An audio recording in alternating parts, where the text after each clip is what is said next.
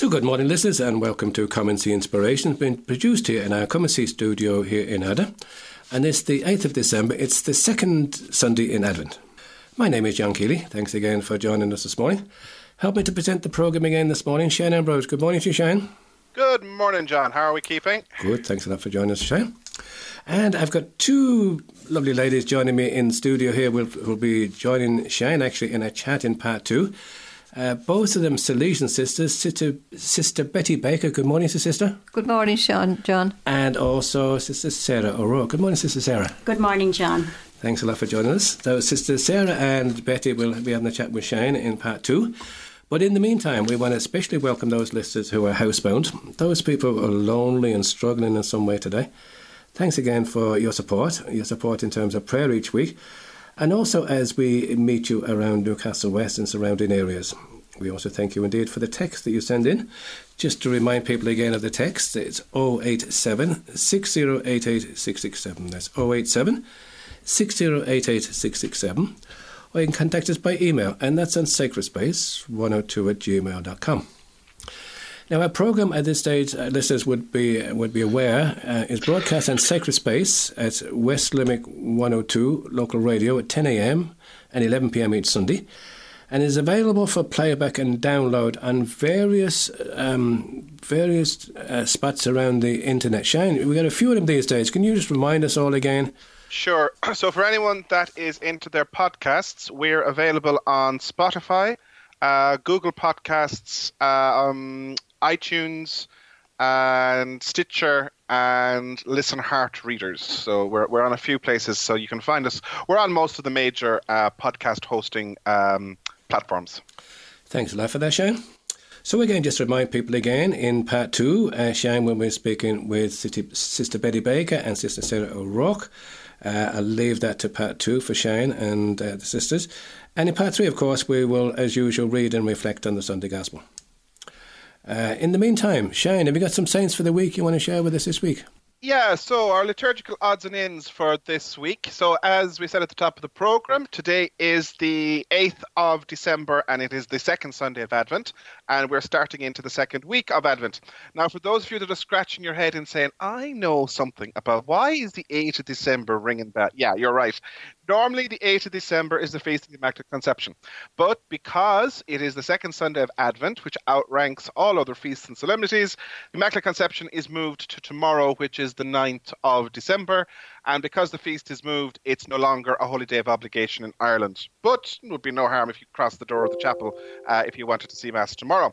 So obviously, tomorrow in Ireland, or well, everywhere, is the Immaculate Conception of the Blessed Virgin Mary. It still ranks as a solemnity and, of course, celebrates Mary's conception, her own conception in the womb of her mother Anne, and it was proclaimed and dogma by Pius XII in 1950 at the close of the Marian year. No, I have that one wrong. That was the Assumption. Immaculate Conception was by the other fella back in by Leo the 13th. But anyway, it doesn't really matter. So then on Tuesday, the 10th of December, we have the feast day of Our Lady of Loreto. And this year is the first year that it is a feast day elevated and celebrated by the Universal Church, because Pope Francis announced that on the 31st of October. The House of Loreto is one of the biggest Marian shrines in Italy, and by tradition hosts the house that is supposedly where Mary grew up and where she received the angel Gabriel and conceived Jesus in her womb. It is held as a symbol and a reminder of the gift of the Incarnation, which is the reason that the Pope has elevated to a universal feast, and it is one of the favoured Marian shrines of the Popes, presumably because it's in Italy. So that's we celebrate on the 10th of December. Then on the 11th of December, we have a papal celebration. It's St. Damasus I, born around 304, died in 384. Excuse me. He is very much associated, I suppose, with defending the foundations of the See of Rome as an apostolic succession. But I suppose for us on the programme, I suppose more of interest is he's the man that commissioned St. Jerome to write the Vulgate version of the Bible. So that's the version of the Bible that was used by the Catholic Church for pretty much 18 to 1900 years. Then on Thursday, we have the feast day of Our Lady of Guadalupe. So that's under her title of Guadalupe, the apparition in Mexico. on Tepeyac Hill, I think is how you pronounce it, in 1531 to Juan Diego. Our Lady of Guadalupe, she is the patroness of the Americas, is a very popular devotion, particularly in South and Central America, very much associated with the Hispanic communities. And of course, the interesting thing about it is the Basilica of Guadalupe still holds the tilma of Juan Diego from the apparition. What happened was, she appeared to him on the site, asked for a church to be built. He asked for a sign, and when he went to the bishop and opened his tilma, rose petals that he had gathered from the site fell on the floor. But more miraculously still, there was an image of Our Lady of Guadalupe kept on the tilma. And the tilma, the cloak that Juan Diego wore, is still held in the Basilica in Mexico. Pope Francis, of course, visited the shrine on one of his papal trips, and recently enough. Then on the 13th, Friday the 13th, lucky for some and lucky for others, it's the feast day of Saint Lucy. Lucy of Syracuse, one of the great virgin martyrs of the church, one of the few women mentioned in the Eucharistic prayer. Devotion goes back to 304 AD, one of the Diocletian martyrs, and is generally associated with holding her own eyes, because that was how she was killed. They were pulled out, and she was basically, it's the same story. She rejected the husband, the pagan husband that was put up for her. They didn't appreciate, they killed her off because she refused to do it. So that's the story of Lucy, virgin and martyr, on the 13th of December. Then finally, on Saturday, the 14th of December, we have the feast day of Saint John of the Cross, a great Carmelite saint mystic, co-founder, refounder of the Order of the Discalced Carmelites with Saint Teresa of Avila, mystic of the church, was imprisoned by his own confreres for trying to lead the reform. A great person in terms of prayer and poetry. And some of his poems are the earliest examples of the particular types of Spanish that he spoke. So it's a big feast day for the Carmelites, of the Discalced Carmelites, on Saturday. So that's what we have, John, in terms of the saints for this week. Thanks a lot for that, Shane. Okay, just two notices there. One in regard to Advent Talks in the Abbey, that's in Glenstall. So they continue again today. Actually starting at 3 p.m. today. There's actually, prior to the talk, there's a school carol service that'll be held at 3 p.m. in the Abbey Church. All are welcome to attend. And then come to the talk afterwards, which is being held in the library at 4:30, and the talk today will be given by Father Luke McNamara, a good friend of the programme, and he will be speaking about discovering our roots, Jesus' family tree. So again, the school carol service, well worth attending. I was there last year myself. It's a beautiful afternoon. And also the talk by Father Luke in the library and a cup of tea afterwards. And again, of course, you can stay on then to join them for Sunday Vespers in the Abbey Church at 6 p.m. if you wish. Around West Limerick 102 local radio are holding a grand variety Christmas concert in the Longcourt Hotel on Wednesday the 11th, next Wednesday at 8 p.m. Admission is €15, and this goes to support your local radio. Doors is open at 7:30 and spot prizes are available. So now we go for our first bit of music. Yeah, Ed, go on. Before we go for our music, just a clarification. So, the teaching on the Immaculate Conception was proclamated by Pius IX in 1854 after the First Vatican Council. I got my popes mixed up there when we were going through it earlier. I'll let you off this time because, you're better this week. Well done, pal. Okay, so now before we go for the first bit of music, today we might change. We usually have a spiritual communion prayer for those who can't receive Jesus in Mass this morning. But as we got two ladies and sisters here, it might be no bad idea to have a vocation prayer. So Sister Betty will invite you to pray this vocation prayer, please. Thank you. Prayer for vocations. Almighty God, you have called us through baptism to discipleship with your Son, Jesus Christ, and you have sent us to bring good news of salvation to all peoples. We pray that those whom God is calling from our community to serve him in priesthood and religious life may respond with generosity and faith, and that they may receive support, encouragement, and spiritual nourishment for the seed of their vocation in their families and in the wider parish community. We ask this through Christ our Lord. Amen. Amen. Thanks for that, Sister Betty. So now we go for our first bit of music, a popular one on the programme here. It's O Come, Emmanuel, and this morning it's by the Piano Guys. So let's hear this.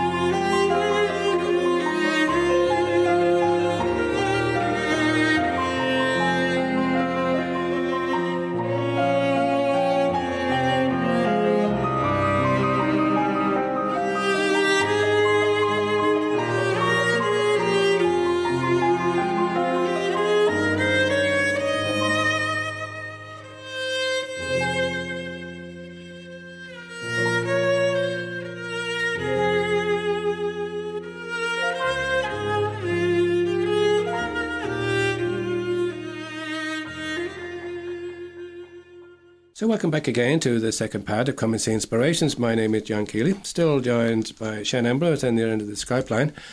And as I said, Sister Betty Baker and Sister Sarah O'Rourke have joined us here, members of the Salesian Order. And they come here because Shane's got a few things he wants to chat about with them, most of which is surrounded by a big celebration they've got happening this year, Shane. Do you want to start off with that?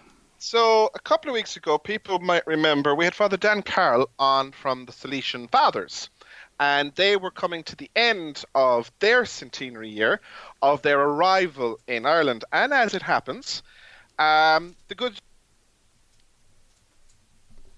also starting their celebrations. Isn't that the case, Sarah? That's correct, Shane. And ye have been very busy kind of rattling through the attics and through the archives, trying to figure out what was happening 100 years ago, I understand. And you had the delightful task of pulling something together to kind of mark the occasion.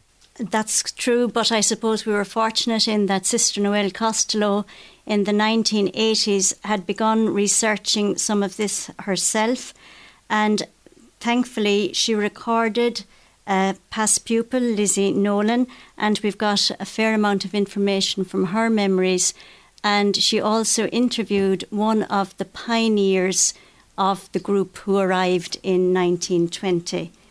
Oh, really? Oh, wow. Yeah. So in terms of, I suppose, what you're looking at is the Salesian Sisters. Yes. What is your proper title, Sarah? Your official title, sorry. Daughters of Mary Help of Christians, Daughters but of Mary we're Help of known Christians. as the Salesian Sisters. As the Salesian Sisters. So how or where or why did the Salesian Sisters end up in Limerick? Well, in Ireland, and actually ended up in Limerick. Well, in Limerick, it's very easy to put it together because there was a connection with Don Bosco and a cleric from the Limerick diocese. Dennis Hallinan was in Rome studying to be a priest, but as a cleric he actually met Don Bosco. And Lizzie Nolan, whom I've referred to already, one of the first pupils of the Salesian Sisters in Ireland, she tells it in her own way, and I'll just quote from what she says. He, Dennis Hallinan, was in Rome. He wasn't even ordained at the time. He was only a cleric. He heard about the Salesian order and he said he'd go up to see about it. So he went up, and who did he meet but Don Bosco? And Don Bosco says, "You're Dennis Hallinan from Limerick." And that's what happened. Dennis wanted to stay with Don Bosco, it said, but Don Bosco said to him, "No, go back, and you'll do more for me by returning to Ireland." So Dennis Hallinan did return to Ireland, worked in the diocese. He made efforts to try and bring the Salesians to Limerick, but he failed because Bishop O'Dwyer wouldn't hear about it. And when Bishop O'Dwyer died in 1917, it was Dennis Hallinan who replaced him as bishop. So he found himself in a position to provide the opening for the Salesians to work in Limerick. I see. That worked out well for Don Bosco and the team. It certainly did. So he was made bishop in 1917 after 1918. 1918. Yes. That was after Edward O'Dwyer. That's correct. Edward O'Dwyer was the man that gave out to Maxwell in 1916. But in terms of so what happens then? Like, so he asked the Salesians to send the fathers, or he went to the sisters first, or which way did it work out? Well, basically at the time there were we've to look to the English province at this time, and some of the Irish Salesians in England were anxious to come to Ireland. And when the Rector Major of the Salesians visited England in 1913, he actually spoke to one of the Irish Salesians, Father Sutherland, and asked him to have a look about going to Ireland. Now, Father Sutherland himself had no intention of coming to Ireland because he wanted to go to South America, but he remembered Father Alvarez's wishes and he decided to look into it, etc., etc., and there was a bit of toing and froing, and because of the war and all that type of thing going on. But eventually, with the assistance of his own brother, who was a lawyer for the Land Commission, they eventually secured the purchase of Copsewood out in Pallaskenry. But as he was working towards the purchase of Copsewood, he also took an interest in working towards a foundation for the Salesian Sisters. And this paved the way to make it possible for the Salesian Sisters who were living in England to extend their work across the Irish Sea. And even though at the time we had 3 Irish sisters in England, one sister, Margaret Fitzgerald from Wexford, was the first person to enter in 1912. And then we had 2 sisters from the north of Ireland, Sister Mary Keane and Sister Mary Rehel. But none of the 3 of those came in the first 4 pioneers. The first 4 pioneers actually were 3 Italians and an English sister who was born of Irish parents. So it was a daunting enterprise for, in a sense, 4 foreigners, 3 Italians and 1 English, some with limited knowledge of the language and little training, the aftermath of World War I, and they were facing into the heart of a city caught up in the throes of the national struggle for independence. And here they were coming to take on a challenging mission of education among some of the poorest and deprived in the city of Limerick at that time. That's quite an entry into an Irish context, because of course it came right in the middle of the War of Independence and then straight into the Civil War. Yes. So for hardy pioneers, we can definitely say. Yes. So I suppose, where did they set up shop, and I suppose what was their first and primary focus, and how did it go for them?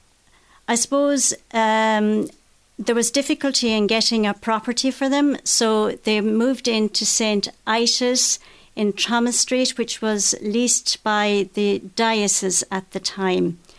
And their first mission there was to establish a night class for the factory girls. So that was, straight into education. And then, of course, that very much links in, I suppose, with, if you like, the overall Salesian charism in terms of trying to in terms of education and working with young people. Absolutely. And as well as that, some of the girls who worked in businesses used to go for classes in embroidery and sewing and that type of thing. And we have a connection. Deborah Geraghty in Caherdavin, so well known for her efforts to promote liturgy and projects regarding liturgy and handiwork in Caherdavin. Her aunt actually went as one of those students when she was working in town. So yeah. Connections within connections. Absolutely, yes. So in terms of then, that was kind of night classes and if you like, vocational training. I suppose what was the next steps, or did they move into actual formal education? And as well as that, I suppose then, what way was it going in terms of vocations and women entering the order? Well, basically then there was another community founded within months of arriving in St. Itas, Richmond House. And here again, education was key, but it ended up, say, subjects like music classes and, say, sewing, embroidery, that type of domestic economy type of subjects. Mm-hmm. Because the sisters were not permitted to establish formal education classes because of the need at the time was seen to be fulfilled by other religious in the city. They must have found that a bit tough. Well, I suppose they were happy enough to be in Limerick, and they knew that maybe they would progress slowly and eventually they would have formal education centres. So, I suppose what would have been the next, if you like, the next big kind of step or event from a kind of the history chain? I suppose the foundation of Fernbank in 1924. But even though they had moved to Fernbank and had a private school there, it wasn't until 1937 that Fernbank was granted status by the Department of Education. So things do move slowly. Oh, very slowly. Sorry, 1947. I'm confusing my dates there. 47? Yes, my God, they came in 1920. They got it in 1924. Yeah, the wheels of bureaucracy definitely move slowly. They move slowly, yes, indeed. Very slowly. So I suppose over the years, Fernbank then, it was a primary school and a secondary school? That's correct. So I'm going to throw a random question at you, Sarah. Do you have any idea how many students you had before the school was closed? I wouldn't have a notion of that, but I suppose maybe even linking back to one of the first pupils in the school in the 1940s, Anne Windram, who later became a teacher in Caherdavin School. She has a connection as well in that the War of Independence, as we've already said, that's what the sisters faced into. And the 1 week in July 1921, there was a lot of fighting going on, and Father Sutherland, who was always very considerate of the sisters, was concerned for their safety, and he ensured that they were taken out to a place near Pallaskenry called Dromore Castle, and the Salesians provided for the sisters in Dromore Castle at the time. Now, Anne Windram's grandmother actually got shot during that week, and she died as a result of her injuries in St. John's Hospital. And it's just maybe, it brings it more, I suppose, to life, to see what the sisters actually, how brave and courageous they were. And at one stage, they even wondered if they'd be able to continue because of the political disturbances.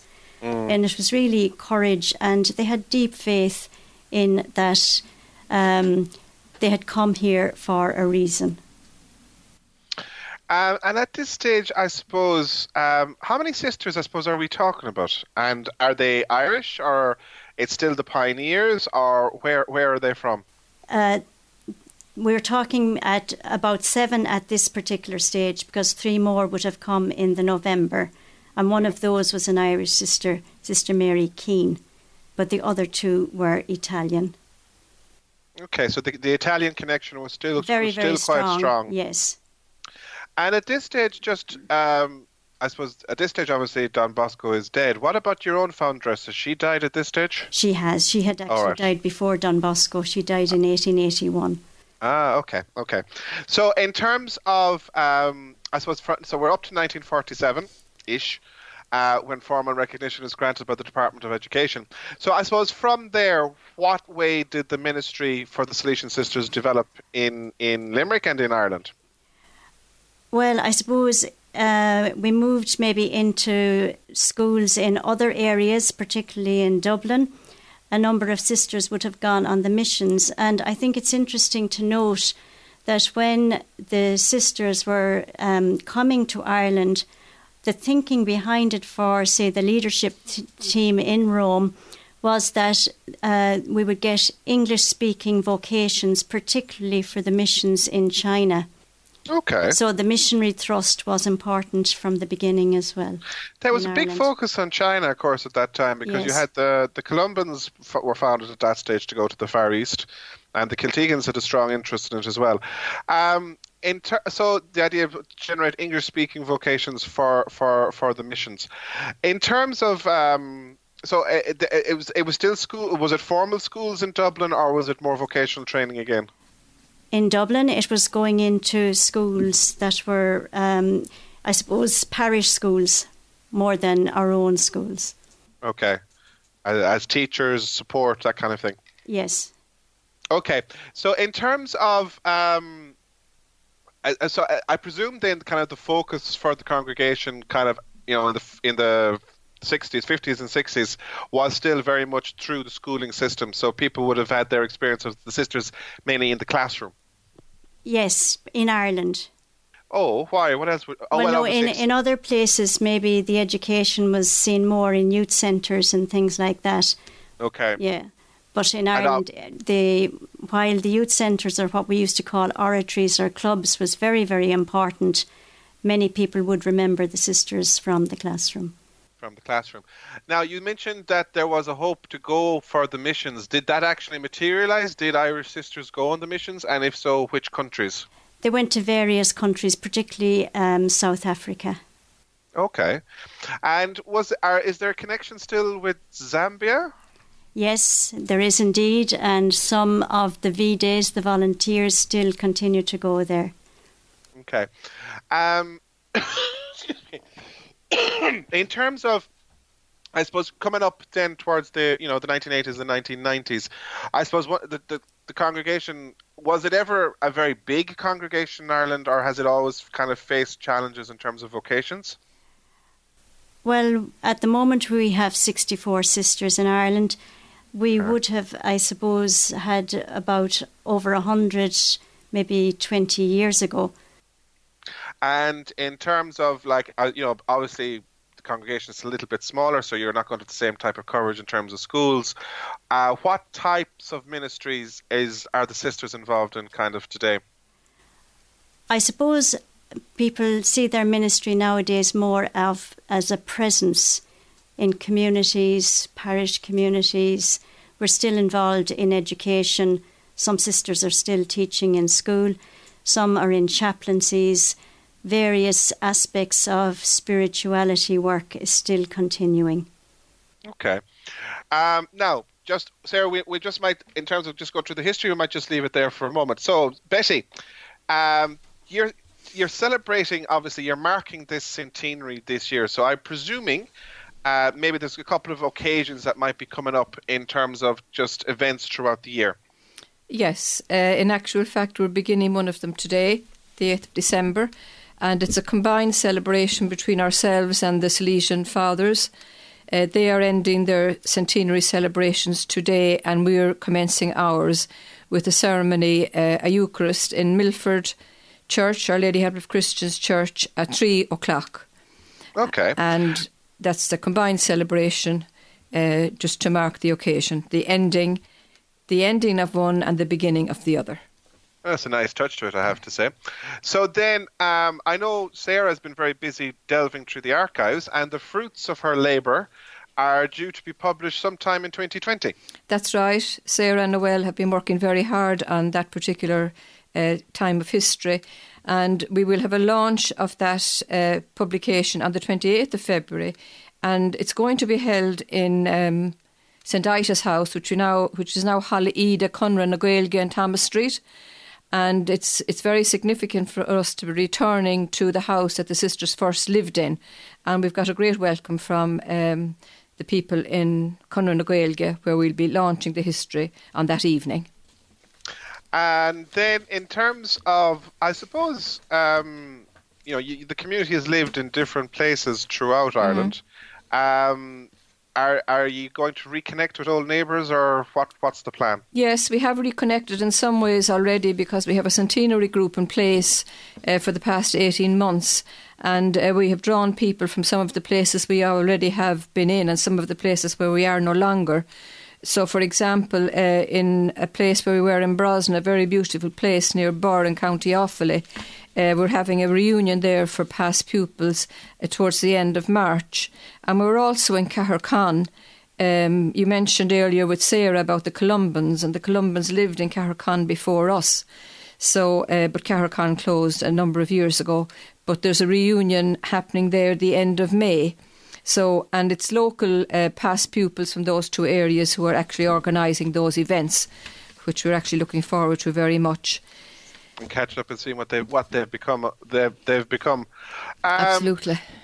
Now, in terms of kind of May and June, is there anything lined up for the calendars next year? Yeah, in actual fact, on the 24th of May, which is the Feast of Mary Help of Christians, we're having a family day in Caherdavin. Now, in Caherdavin, we have a primary school, and we also have a house, and the church is actually quite near both. And we're having a family day in that particular area with Mass beginning at 12 o'clock.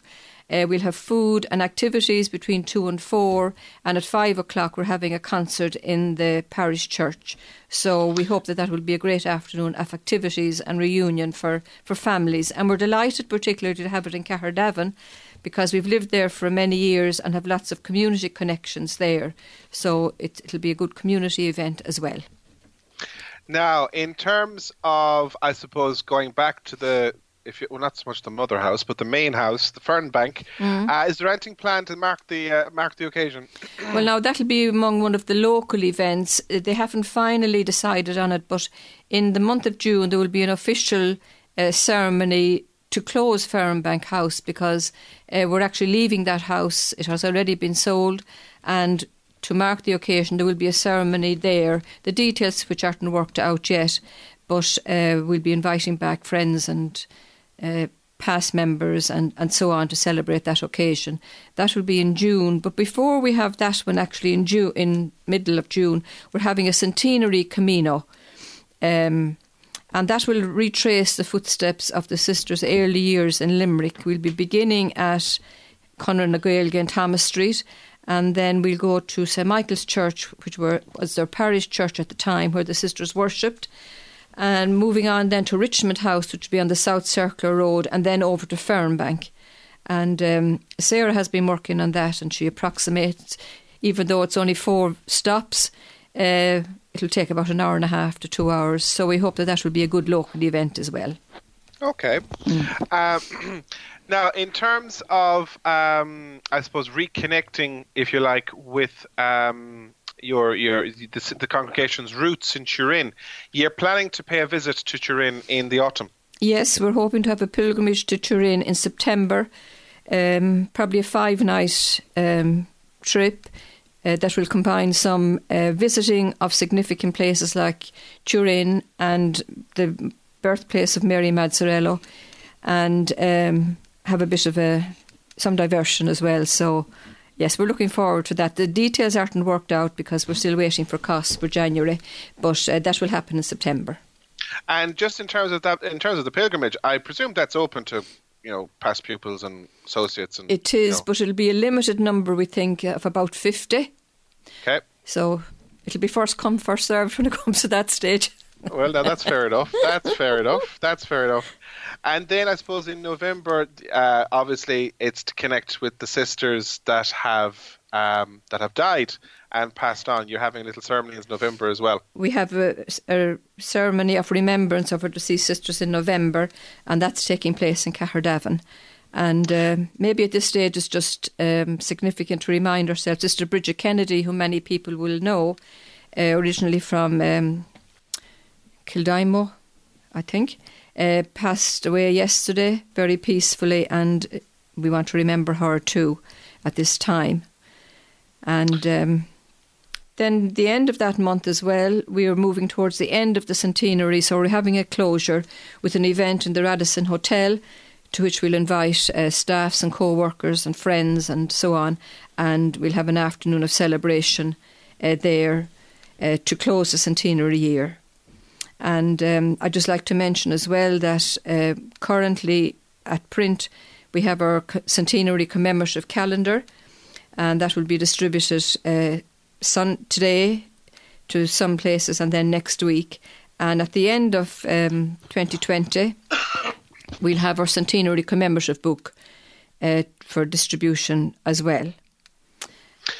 Now, I suppose centenary is very much looking back and remembering roots and where the congregation has been and its successes and achievements in its 100 years.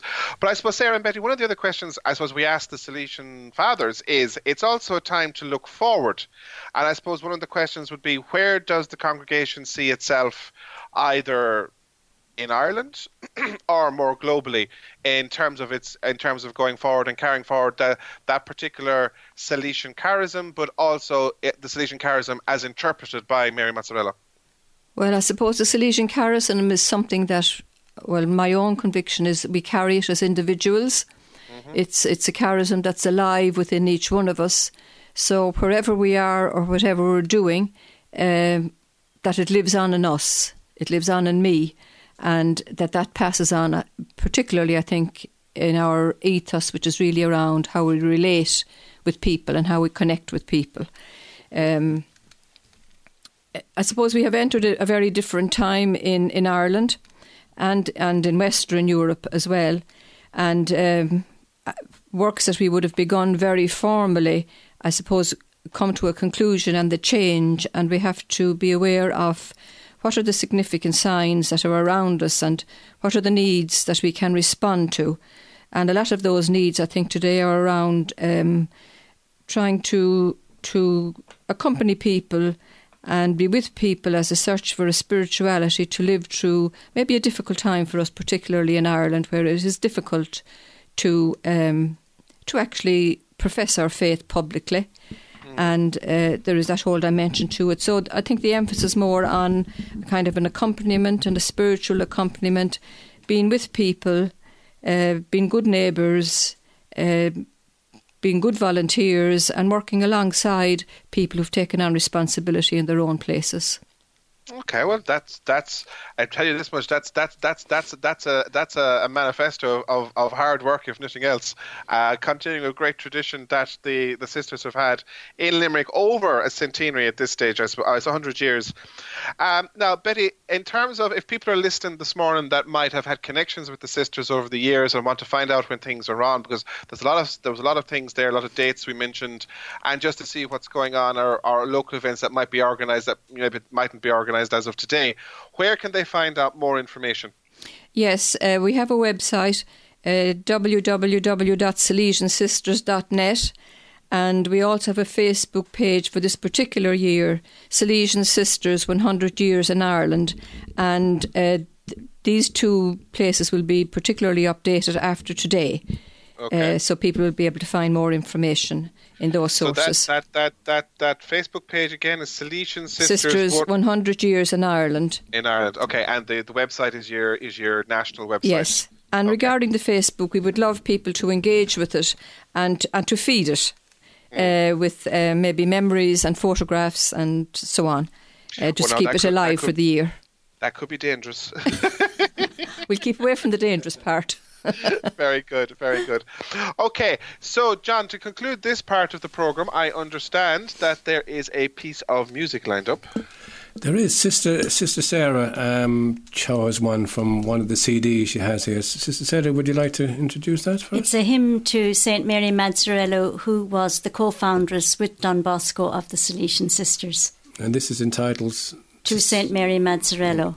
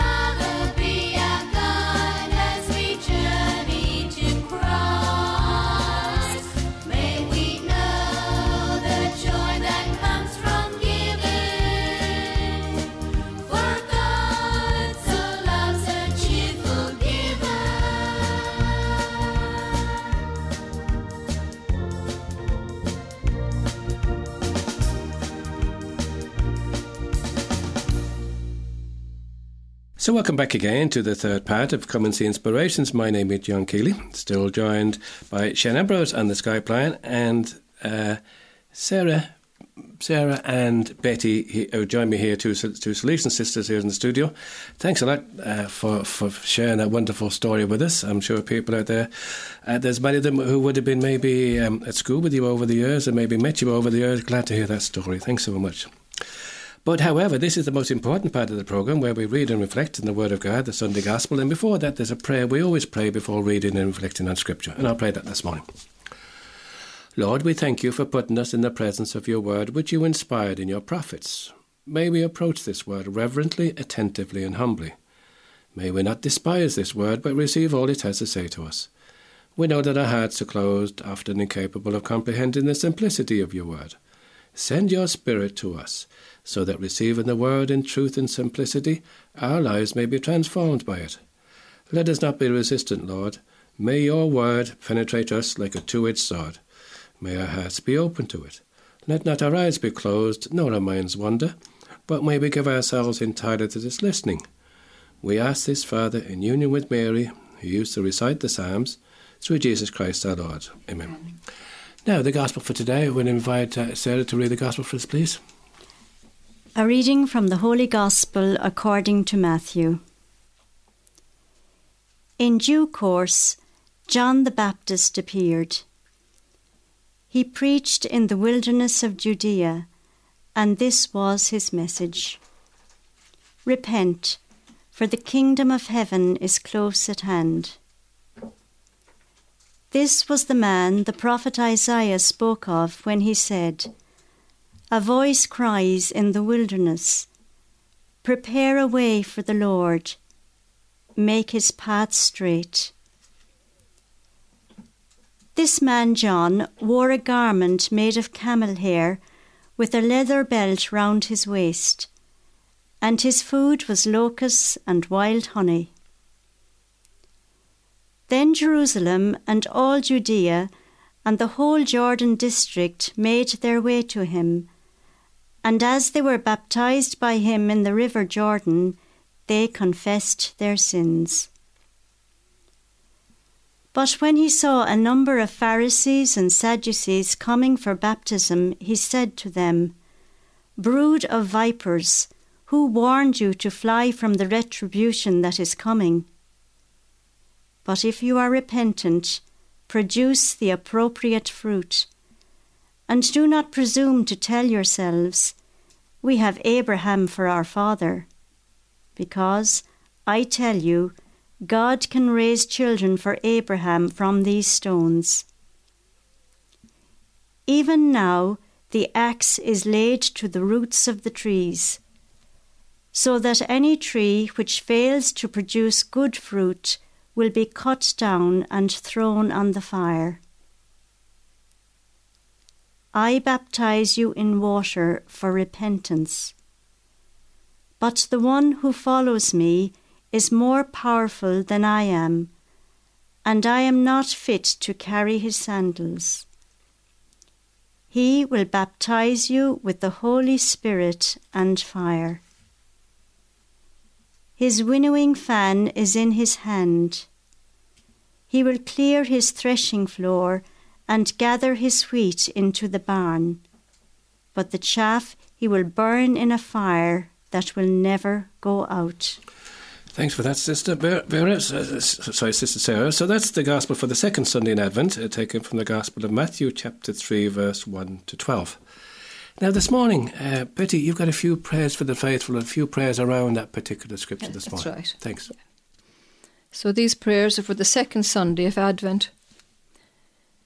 God of life abundant, may your Advent call to life and love, hope and conversion touch us again and draw us closer to you. John the Baptist came to bear witness to Jesus. We bring to mind and pray for those who have borne witness to us of the good news of the gospel that God loves us. A friend, a parent, a teacher, a neighbour, a stranger. May they be blessed.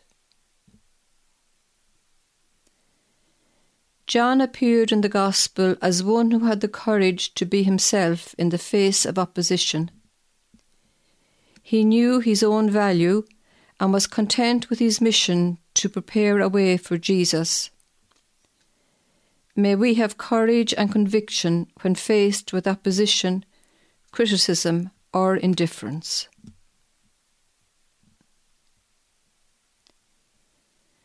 John was the voice of one crying out in the wilderness, announcing confidently that we must not despair because God's grace will be with us every moment. God, keep us open to receive this grace.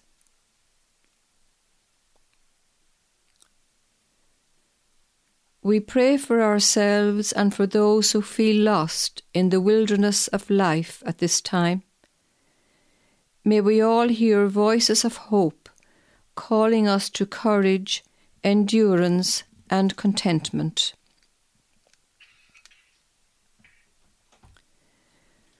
We are called today to welcome one another just as Christ has welcomed us.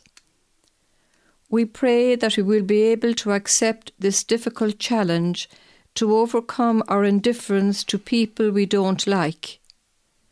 We ask you, God, to open our hearts to all.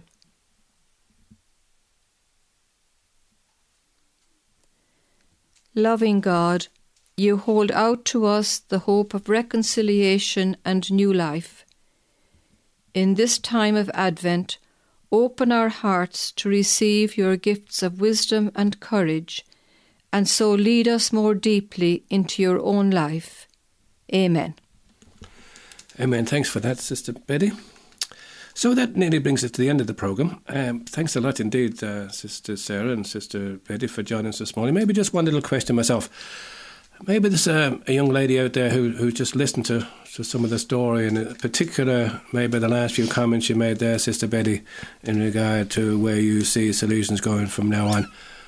What would you say to a young lady out there who's thinking, maybe I might give these guys a go, in terms of a vocation to solutions?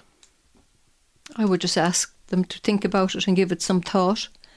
And if they need to talk to somebody to sort out what they're thinking about, that they would do so, maybe make contact with some Salesian sister that they actually know. Thanks for that. Sister Sarah, do you want to add something to that? I would say that sometimes people can be hesitant and think they have to be 100% sure of something. And I think God can be asking, He never asks, are we completely sure, but are we willing? Perfect. Thank you very much indeed, Sister Sarah and Sister Betty, for joining us. And again, Shane, thanks a lot for sharing the programme again with us this morning. Okie doke. So, the final piece of music, Sister Sarah, you've chosen another one from that particular album you got for us. It's Now is the Best Time to Rekindle the Fire. Very good, beautiful choice. And again, is that from a Salesian CD that you've got there, is it? Yes, the music and lyrics were composed by a Salesian sister in Australia, Sister Rochelle Lamb. Yeah, we played some of it last week. So until next week, thank you very much indeed. Well, Shane, I believe you organised to chat with Bishop Brendan next week? Yes, so next week's programme, the plan is providing everything lines up, is we will have a catch-up with Bishop Brendan, kind of his review of 2019 from the point of view of, obviously, as Bishop of Limerick. So we're hoping to talk to him about different things, including the rollout of the pastoral plans in the pastoral units in the diocese, the highlights of the year, the visit to Rome for the canonization of John Henry Newman. He met Pope Francis earlier in the year, and also a couple of things about vocations and kind of where things are going in terms of the diocese for the next foreseeable future.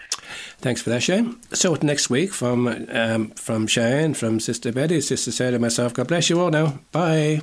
Bye-bye.